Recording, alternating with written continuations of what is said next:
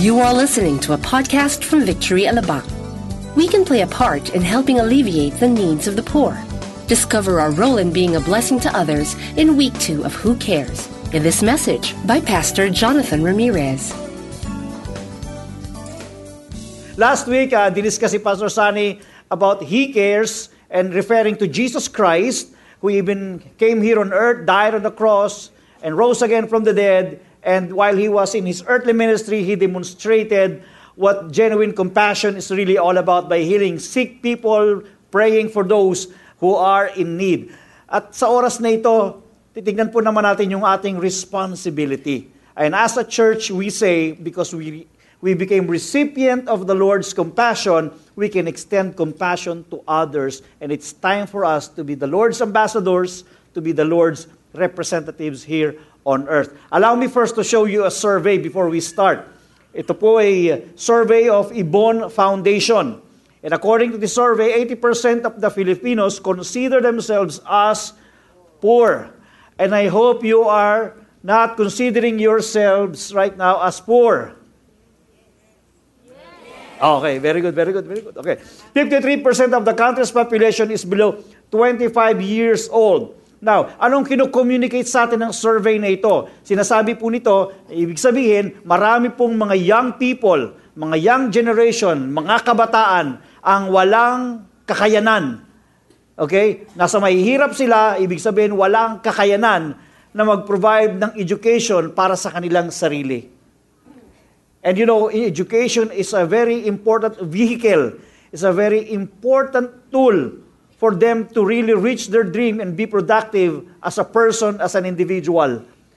You know, it has been said that we have to give fish to those who are in need, but it is even better if we empower them and teach them how to catch fish, right? But without the necessary vehicle, how can, even if they know, even if we would like to teach them how to catch fish, if they don't have the boat, if they don't have the vehicle, the tool to catch fish, hindi rin sila makakapunta ron sa gitna ng karagatan para mamingwit. So we believe that as a church, God has called us in this manner wherein all of us, collectively, we are uniting our efforts together to help young people to really study, especially those who are in need, those who belong to the poor families. Now, I would like to show you these pictures, and this tells you something. It's so obvious. Just by showing this picture, you know, this is a pictures of poverty. Amen? These are pictures of poverty, and this is a very natural thing in our nation.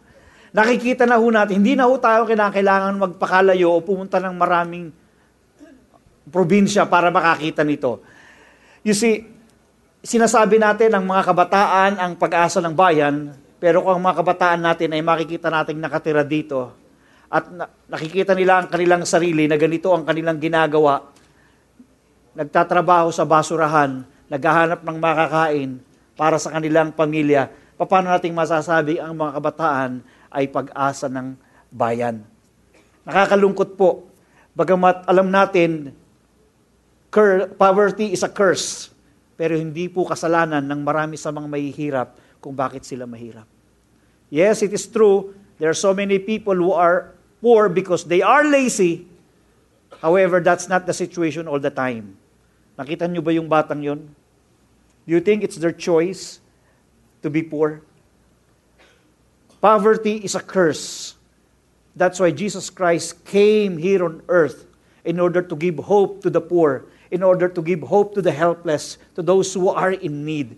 And we as a church, we are called by Christ to be His ambassadors, to somehow share the Word of God to them and give them hope, not just a news.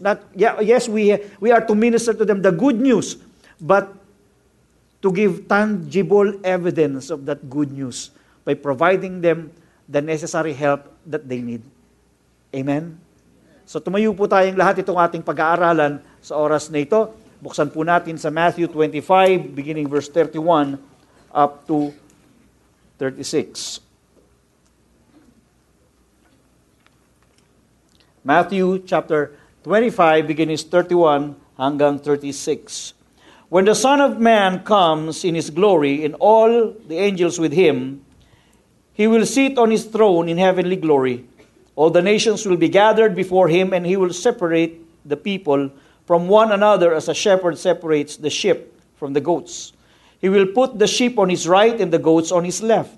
Then the king will say to those on his right, "Come, you who are blessed by my Father, take your inheritance, the kingdom prepared for you since the creation of the world.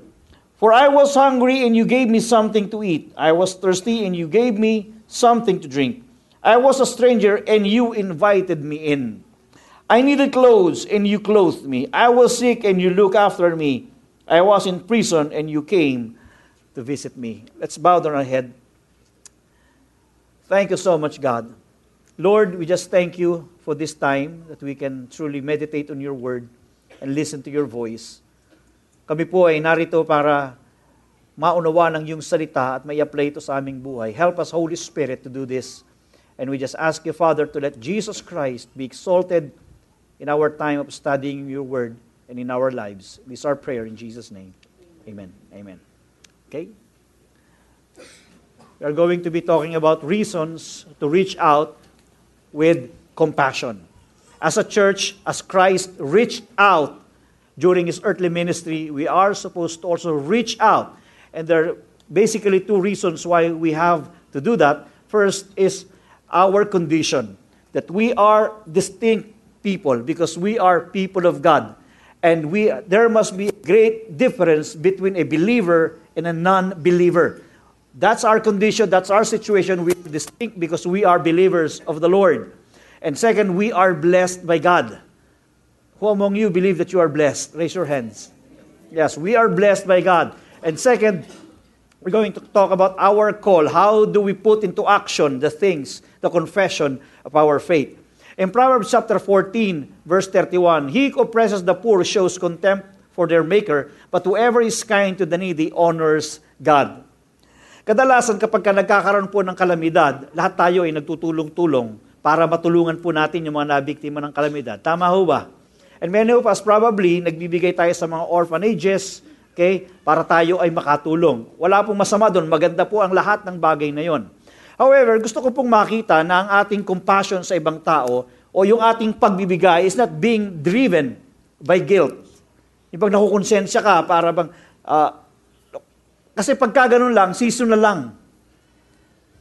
Our generosity by helping the poor must be driven by our faith in God. Faith in God in such a way that we ourselves became recipient of the compassion of the Lord. And because we are recipient of the Lord's compassion, isn't it appropriate that we should also extend this compassion to others? We must be driven by our faith. And if we are driven by our faith, then generosity to those who are in need would be a lifestyle. Amen? It's not just on an occasional basis. Now, later on, I will tell you how you're going to do that.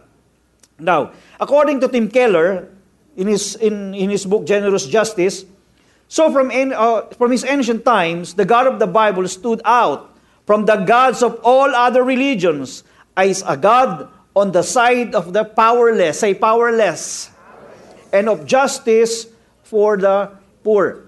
So, the God that we have is a God of compassion.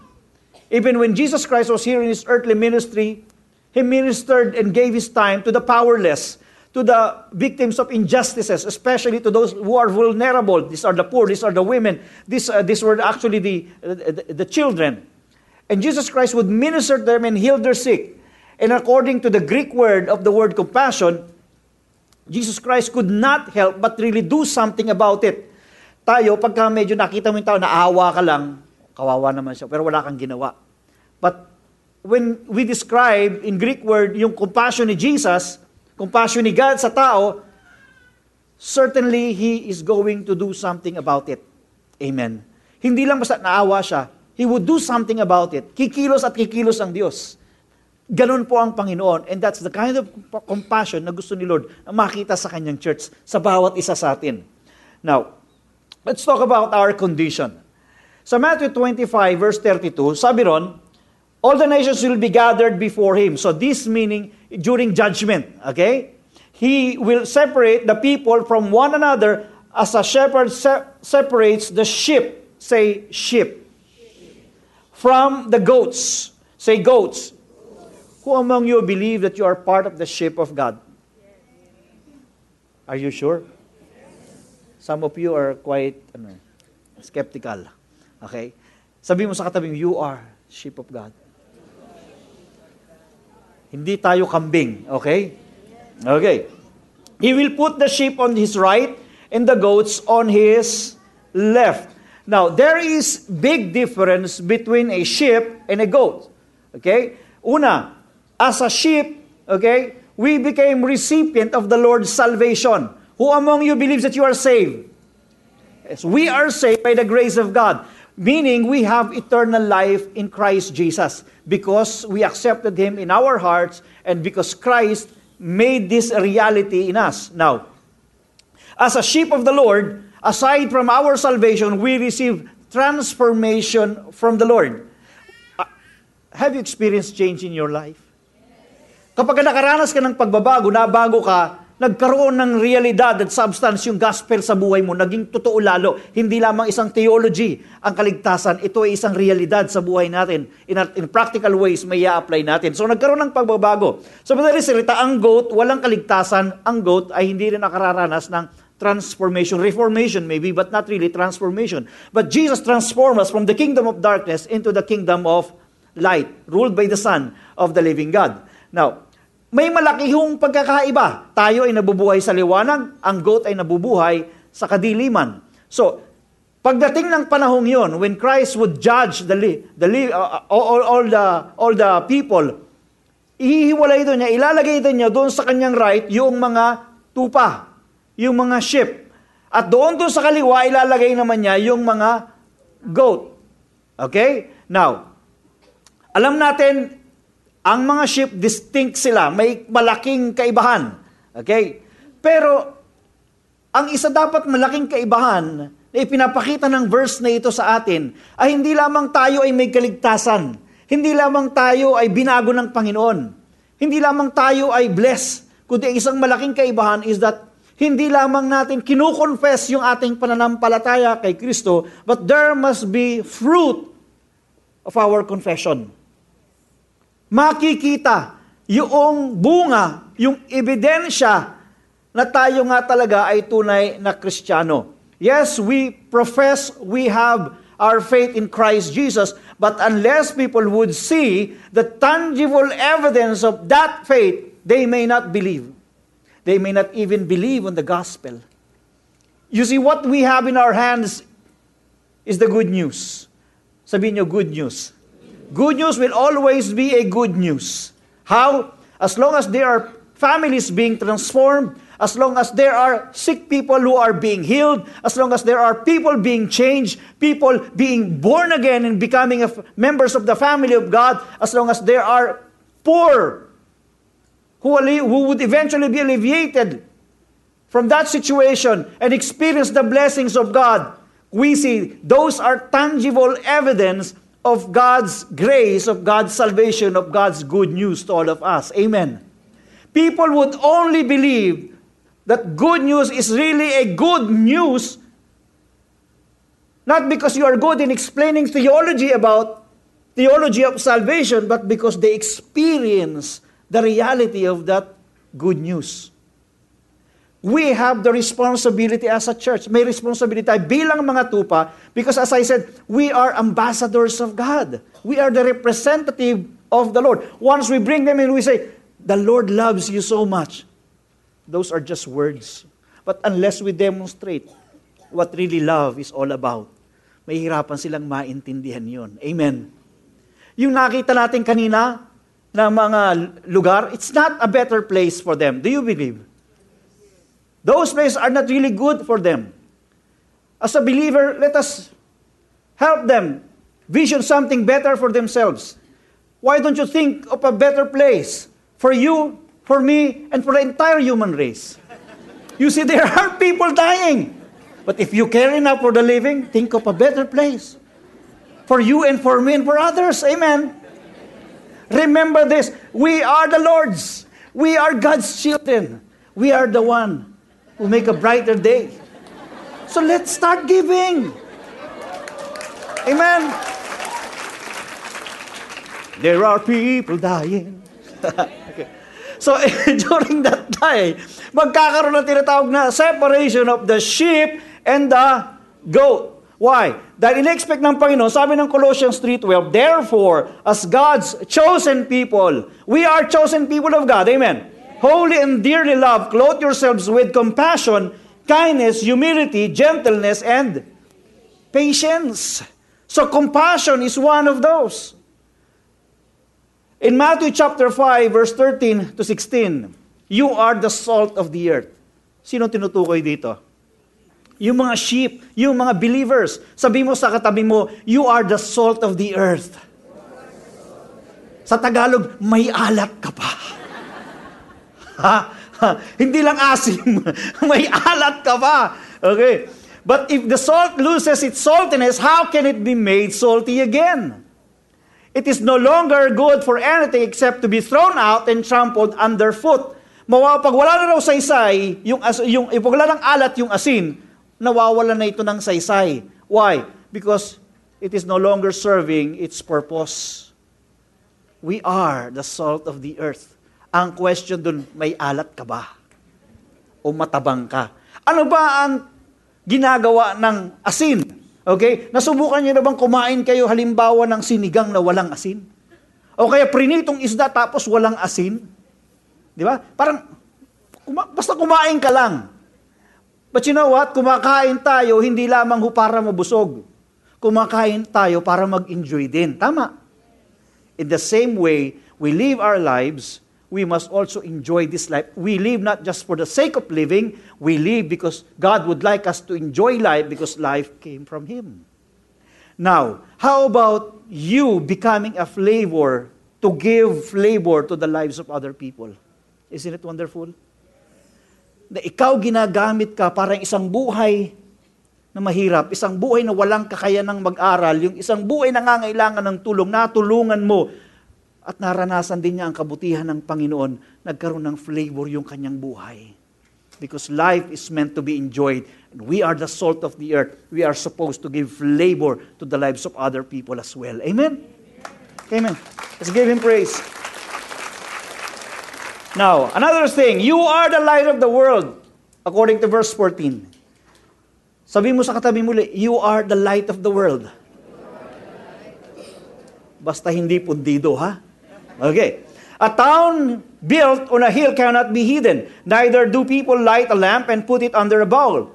Instead, they put it on its stand and it gives light to everyone in the house. Okay. Light is always against darkness. Poverty is part of darkness. Sickness is part of darkness. Death is part of darkness. But the Bible says we are the light of the world and we are supposed to stand where darkness is. Are you there? We are supposed to be the light of the world because in the first place, the great light, the Lord Jesus Christ, has come upon us and gave us the light that comes from Him. So we now have the light. So dahil may liwanag tayo, dapat naroon tayo hindi sa mga maliwanag na, naroon tayo doon sa kadiliman para mag-spread ang liwanag. Amen. Ibig sabihin, kung ang poverty, ang death, ang sickness, kasi bunga yan ng kasalanan, ito ay kinukonsider na darkness. Therefore, we have a role to play as light of this world. Pwede natin silang bigyan ng liwanag. Because we have the good news and we understand what the good news is. And it talks about the death and resurrection of Christ that provided us salvation. Now forgiveness is available and there is now hope in Christ. Alam natin yun, kino-communicate natin sa kanila yung mensahe na yun, pero yung balitang yun, hindi lubusang magiging magandang balita na dapat nilang ikasiya kung narinig lamang nila naintindihan, pero hindi nakikita sa buhay natin kung paano natin binibigyan ng substance, kung paano natin binibigyan ng ebidensya ang magandang balita. Andyan po kayo? Ang magandang balita ay magandang balita kapag ito ay nararanasan. Now, halimbawa, katulad sa ating bansa, sinasabi, tumaas ang ekonomiya, maunlad ng Pilipinas. Sabi ng mga nando doon sa depressed area, okay. Statistics shows na mayaman ang Pilipinas, maganda lang ekonomiya, marami yumayaman, pupunta pa nga ng ibang bansa. Pero sila, hindi nila nararamdaman ibig sabihin nun. So kahit anong sabihin mong magandang balita sa kanila, umunlad na ang Pilipinas, who cares? Yun ang sasabihin nila. Anong pakialam namin sa mga statistics na yan? Kami naririto. In the same manner that we have a good news, Jesus is the hope of everyone, but unless we provide the tangible evidence through our good works, through our good deeds, hindi nila mararamdaman. If you say, mahal ka ni Lord, pero hindi mo pinapakitang mahal mo siya, those are just words. Nauna niyo ibig sabihin? Maring sabihin niyo, Pastor, wala kaming opportunities tumulong sa mga mahihirap eh. Now, tatanungin ko kayo, sino sa inyo may katulong? How do you treat your housemaids? Sino sa inyo may mga driver? May hardinero? Sino sa inyo meron kamag-anak, kapatid na mahirap? Hindi mo kinakailangan magpakalayo. Dahil tinuturo sa atin ng Panginoon na ang pagtulong, ang pag-extend ng compassion must be a lifestyle. Ito'y dapat nagsisimula sa loob ng ating bakuran. Dahil kung hindi magsisimula ito sa loob ng bakuran, hindi inaasahan na magagawa mo ito sa labas ng iyong bakuran. How do you treat your housemaids? Minsan mga housemaids na nga sila, kasambahay nyo na, pero ganun alam nyo na yung kalagayan nila, and yet minsan, hindi pa maganda yung treatment natin sa kanila. Hindi natin alam, hindi naman magsasalita kasi yan kung ano yung mga longings nila, kung anong problema ng pamilya nila, kung bakit sila nagkakatulong. Because primarily, gusto nilang mabuhay ng may dangal. Amen. Instead of becoming a prostitute, sila nagkakatulong, pero tratuhin natin sila para makita rin lang sarili nila may dignidad. Andyan po kayo? Doon po magsisimula sa loob ng ating bakuran kung paano tayong mag-extend ng compassion sa ibang tao na yung magandang balita ay talagang magandang balita nilang yayakapin dahil nakikita nila ang realidad sa pamamagitan ng buhay natin. Amen. Pag pinakita mo ang pagmamahal sa kanila at pagka-elected o sinabi mong mahal ka ng Panginoon, maniniwala sila. Why? Dahil nakita muna nila sa atin, puno tayo ng liwanag, puno tayo ng pag-ibig ni Kristo. Amen? Praise God. Come on, let's give Him praise. That's why in verse 16, it says, in the same way, let your light shine before others, that they may see your good deeds, say good deeds, and glorify your Father in heaven. And I would like to quote that phrase, glorify your Father in heaven. Our good deeds is not about us. Blessing the poor and extending compassion to them is not about us. It's not even our resources. It's not even about them. Helping the poor is not about them. It's not about us. It's only about God Himself to glorify Him. Amen? Kasi kung ginagawa mo ang pagtulong sa mga mahirap dahil sa kanila, kapag kaya yung mahihirap hindi tumanaw ng utang ng loob at hindi nagpasalamat, magsasawa ka lang tumulong sa mga mahihirap. Kasi ginagawa mo yon para sa kanila.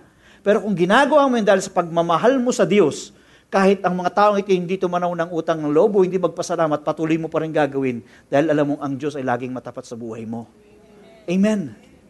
That is the motivation that we have to glorify God. In the same way that our wealth is not about us. It's about the Lord. Now, let me read Matthew 5, verse 13. Or I think this is verse 15. Then the king will say to those on his right, come, you who are blessed by my Father, take your inheritance, the kingdom prepared to you since the creation of the world. Now, anong ginawa ni Lord doon sa mga nasa kanan niya? Sinabi niya, come, you who are blessed. We are not only distinct, but we are also blessed. Sino rito sa inyo ang blessed? Taas ang kamay. Pag merong hindi nakataas ng kamay, kalabitin nyo. Paalala nyo, you are blessed. Why? We have the greatest blessing of all. That's Jesus Christ Himself, who owned the entire universe. Amen? Our God is our Father, therefore we are rich. Now, Pastor naman I'm talking about the human standard of being rich. You're talking about something spiritual. Well, everything starts in spiritual before it happens to the physical. Now, if you see yourself as poor, then you are poor. But if you see yourself as rich, because somehow parang, parang relative eh. Okay? If you think by having millions and billions in your bank accounts, then you can say you are rich, you are being mistaken. Kahit na wala kang millions and billions sa iyong bank account, ikaw ay malusog. Ikaw ay kumpleto sa kamay at kumpleto sa paa. Ikaw ay nakasuot ng magandang damit. Ikaw ay kumakain 3 times a day. Ikaw ay nabubuhay at natutulog ng mahimbing sa gabi. Kapatid, mayaman ka. Dahil maraming tao halos hindi na nakakatulog. Amen. It's a matter of how we look at ourselves. And it is God's will for you to experience the richness of God. Lahat ng mga bagay na sa mundo, create ng Diyos. Pero tayo, ini-enjoy natin ito, pero wag nating isipin, it's all about us. Now, may dalawang klaseng ipipresent ako sa inyo. Una, sabi ng iba, hindi pa ako blessed, kaya hindi ko kayang i-bless yung ibang tao. Kasi hindi pa ako blessed, hindi pa ako milyonaryo. How can I bless others? Alam nyo, kung gano'n ang pananaw ng taong yun, walang darating sa sandali sa buhay niya na masasabi niyang siya'y blessed. Kahit na meron pa siyang bilyon, sabi niya, kulang pa eh. Ngayon, kahit na milyon-milyon, di ba, pagka nangangampanya, sinasabi lang, mahirap kami. Mahirap kami. Kahit na billions na ang taglay nila, mahirap pa rin tingin nila sa sarili nila. Because basically, kapag ang tao nakahawak ng pera, minsan natutokso sila sa pera at iniisip nila, at imbis na yung pera ang kanilang maging alipin, sila nagiging alipin ng pera. Kaya tingin nila mahirap pa rin sila. Kaya nagiging excuse yun para hindi nila i-extend yung blessing sa iba. At ang masakit nun, yung mga ibang may kaya sa buhay, iniisip nila, yung blessing nila ay dahilan yun ng sarili nilang pagsisikap, maaaring partially that is true, pero nagagamit yun para sabihin, kasi naman mga tamad yan, mga yan, kaya may hirap sila. We take pride in our wealth. So yung iba iniisip nila na mahirap sila kaya hindi nila kaya mag-bless ng ibang tao. Yung iba raw, mayaman sila, they take pride in it. Now, let me tell you this, the wealth that you have, whether that is considered as wealth, that is considered just something that you have, everything comes from the Lord. Everything is owned by God. He is the source of everything. There's nothing that we can boast and say, this is mine. Everything that we have belongs to God. Amen. At dahil nila pag-aari ng Diyos, at dahil si Jesus ang iyong Panginoon, lahat ng bagay na meron ka ay pag-aari ng Diyos. So when God tells you, oh, anak, I would like you to bless this person, I would like you to help the poor, I would like you to help those victims of calamities, because Jesus Christ is your Lord, He is also the Lord of your finances. Amen. So hindi struggle sa iyo ang magbigay. Why? Because on the first place, God has already blessed you so you can bless other people. Now, gusto ko pong maging ganito ang inyong pananaw. Huwag niyong isipin, hindi ko kayang mag-bless ng ibang tao kasi hindi pa ako, kulang pa ako sa blessing. Okay? Gusto kong isipin ninyo, mag-bless kayo ng tao dahil kayo ay blessed na. There's so many ways that we can bless people. If you encourage a person who is discouraged, that is generosity. You are providing the necessary time to encourage and pray for the person. That's also part of generosity. You may not have money in your pocket right now, but if you give time for somebody who is discouraged, and encourage that person and pray for that person, that's part of generosity. Amen. Generosity can be done in several ways. Extending compassion for others can be done in several ways. The most important thing is the attitude of our heart. Because once there is compassion in your heart, gagawa at gagawa ka ng paraan. Katulad ni Lord, hindi ka pwedeng mananatili sa upuan mo, kikilos at kikilos ka. May gagawin ka to comfort one person. Amen. Come on. In 1 Timothy chapter 6, verse 17 to 19, command those who are rich in this present world not to be arrogant, not to take pride on their wealth, nor to put their hope in wealth, which is so uncertain, but to put their hope in God, who richly provides us with everything for our enjoyment. You see, God is not just a provider of our needs, He is also a provider of our enjoyment. Do you think it is God's will for you to enjoy life? Yung pagkatapos mong kumain, minsan titikim ko pa ng ice cream. Kalooban ni Lord yun, na yung mga anak mo, madadala mo sa mall at maglalaro sila ron, nang pinapanood mo na nag-i-enjoy sila. Palagay mo kalooban ni Lord yun? Yes. Even the things that we enjoy, pinoprovide ni Lord, not just our needs. Hindi kuripot ang Diyos natin. He is a generous God.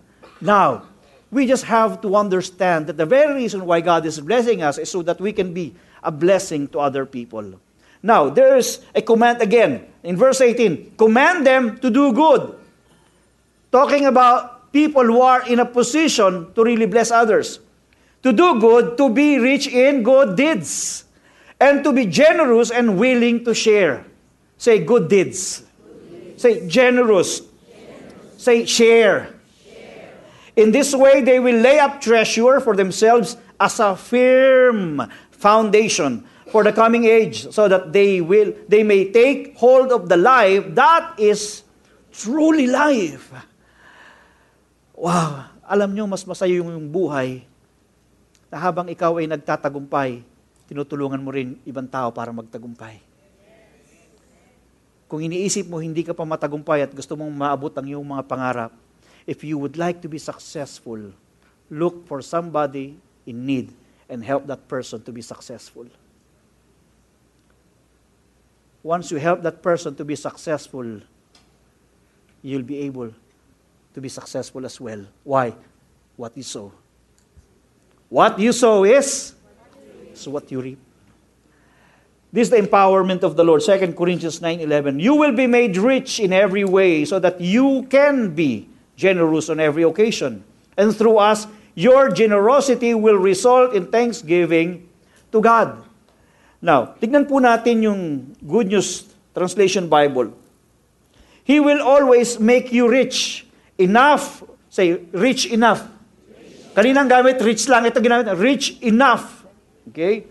To be generous at all times, so that many will thank God for your gifts, which they receive from us. Okay, ang message na sinasabi nito, ni Paul sa mga taga-Corinthians, yung pagbibigay ninyo, it's not really about the poor. It's not really even about your money. It's not really even about you. It's about God Himself. Because kapag may tao kang na-bless, ang taong yan magpapasalamat kay Lord. So, nag-glorify si Lord. Amen. Isn't it wonderful, nakakita ka ng isang taong patapos mong bless nagpapasalamat kay Lord. Kahit nga minsan hindi magpasalamat sa iyo. Pero nagpapasalamat siya kay Lord. Bakit? Anong dahilan ng pagpapasalamat niya kay Lord? Dahil bilines mo siya. May pangangailangan siya, natulungan mo siya, pinasalamatan niya si Lord, nag-glorify si Lord. Ngayon si Lord naman, dahil sa nag-glorify siya, palagay mo anong gagawin ni Lord sa iyo? He will even multiply your blessings. Amen. Amen. Now, the right motive in giving, while it is true that when you bless somebody, God will bless you as well, even 100-folds. But I don't want you to put that as a motive in your heart. The motive why you bless other people is not because God is going to multiply the blessings that you already have, but you are going to bless other people because you love God. And that is your response to the overwhelming compassion that you receive from the Lord. You just give what you receive from God. Amen. Are you there, people of God? Come on, let's give Him praise. This is actually number 2.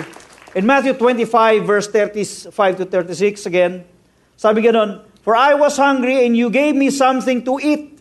I was thirsty and you gave me something to drink. Are you thinking about the hungry and those who are thirsty? Hindi lamang ho yan sa pagkain, hindi lamang ho yan sa tubig, kundi sa tulong, sa encouragement, sa pag-asa. There are people who are hungry sa pag-asa.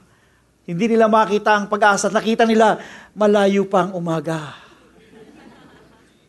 Kahit sa dilim, naghihintay pa rin. Umaasang, bukas ay may liwanag. Pero hindi lang makita yung liwanag na yon.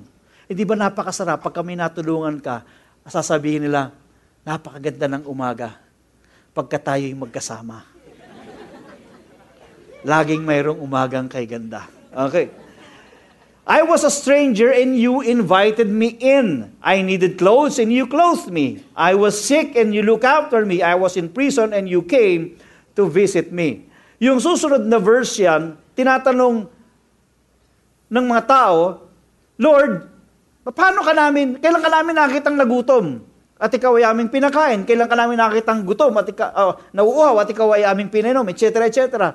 And the master told them, when you have done all of these things to the least of my brethren, you have done it unto me.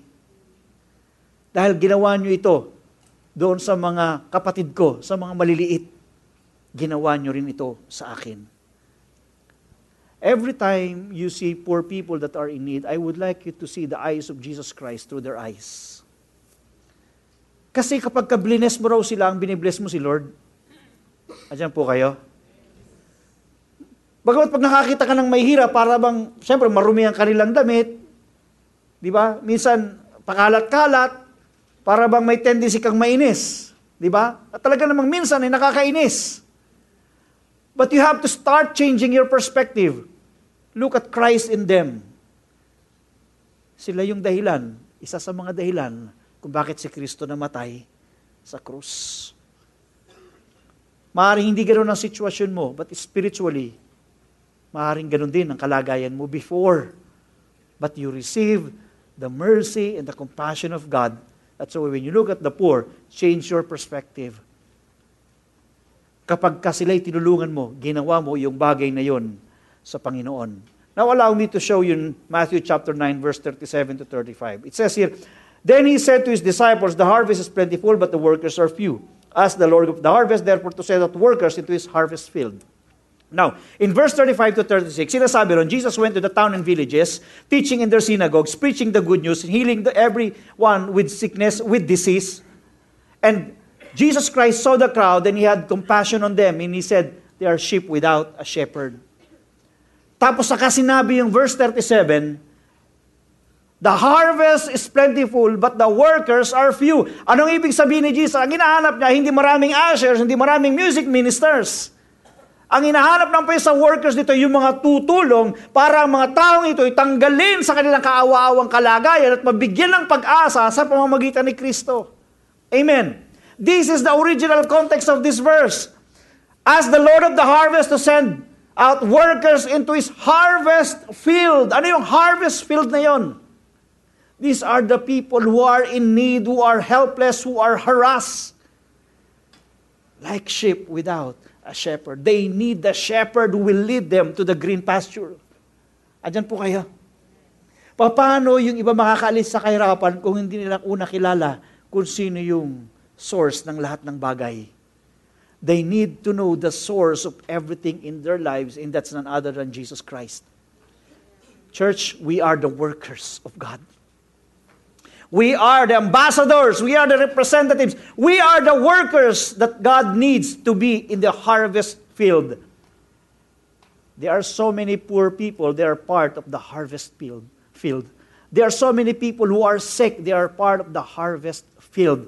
We have to extend our hands of compassion, because when you extend your hand of compassion, you are extending the hand of God upon them. Amen. Galatians chapter 6, verse 9 to 10. Don't get tired of helping others. You will be rewarded when the time is right if you don't give up. We should help people whenever we can, especially if they are followers of the Lord. Now, I would like to show you what Ms. Lina Wata, the executive director of Real Life Foundation, said. She said they need, referring to the poor, especially to the young people, they need the gospel, they need education. While we have in our hands the Bible representing the good news, there must be a tangible evidence of the gospel by giving them the education for them to feel somebody cares for them. Amen? Now, what are we doing about this? This church started in the campus by young people who also reach out fellow young people. And because of that, from the very beginning, God has given us grace among the young people. We respect and we appreciate those people, those churches who go to prisons and minister to the prisoners, bring food there, bring so many things there, and share the word of God. That's their calling. We appreciate churches who go to hospitals, who go to orphanages, and bless those people right there. That's their calling. But as far as we are concerned, this is our collective effort. Because remember this, we have our individual effort as a believer. Later on, when Jesus Christ would come back, tayong lahat ay haharap kay Lord. Meron tayong tinatawag na individual accountability. But at the same time, meron din tayong collective accountability. Now, as a church, tayo po ay nagpo-provide din ng blessing para sa mga young people na walang kakayanan because they are part of poor families. Wala silang kakayanan na mag-aral. Now, Real Life Foundation is part of the Compassion Ministry of Victory. In school year 2013 to 2014, Real Life had 240 scholars in 25 areas. Mari sabihin nyo, Pastor, 240 scholars lang, and milyon yata ang mga kabataang hindi nag-aaral dahil sa kahirapan. So how can you make a difference? Yes, it is true, we cannot make a big difference in the lives of millions of young people who are poor, but we can make a big difference in the lives of 240 scholars together with their families. We cannot shoulder the burden alone, but we have to provide our share. Amen. Provincial centers, meron po tayo sa Tugigaraw, Lawag, Urdaneta, Cabanatuan, Imus, Dasmariñas, Lipa, Batangas, Cebu, Bacolod, Roa City, Dipolog, Zamboanga, General Santos. And here in Metro Manila, we have centers in Quezon City, Novaliches, Caloocan, Metro East, Ortigas, Pasig, Fort, Balarte, U-Belt, Alabang, Muntinlupa. Ito po yung mga centers po natin ng Real Life. Now, all Real Life scholars also receive weekly discipleship and mentoring. Ang pangalan po is LIFE. Acronym po yun sa leadership, integrity, faith, and excellence. So we are not just providing their tuition fees and allowances. We also provide the good news of the Bible by mentoring them and discipling them for them to come to know the source of everything they have today. Amen.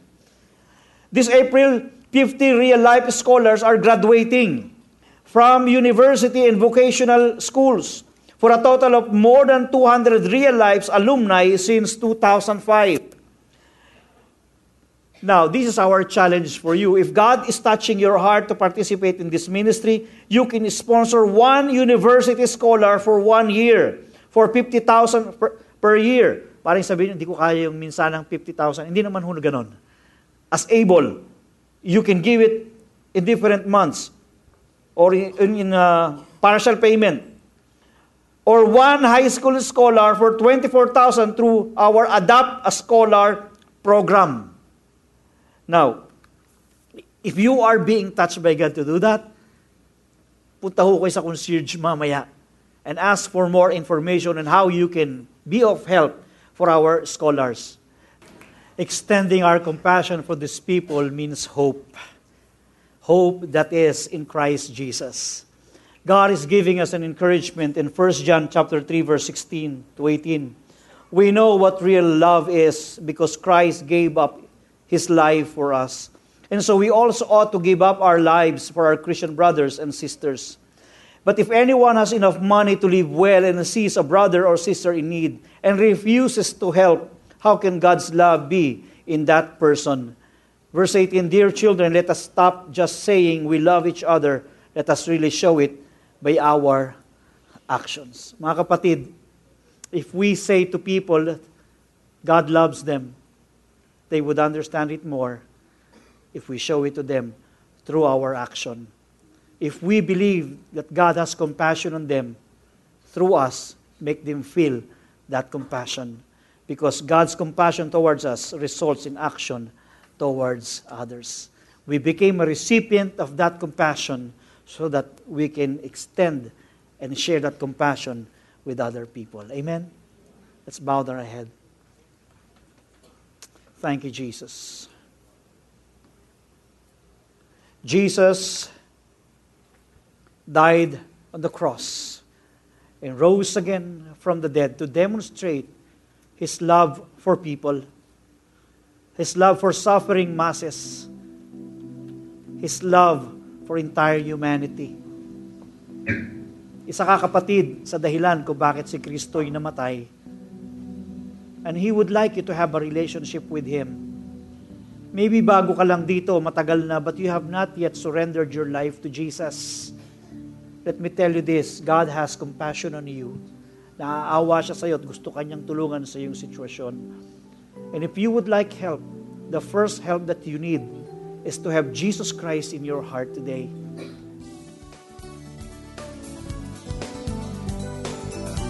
We hope you were inspired by that message. For more podcasts, download the Victory Alabang app for Apple or Android devices. And for updates, do join us on Facebook, Twitter, and Instagram. Thank you and stay connected.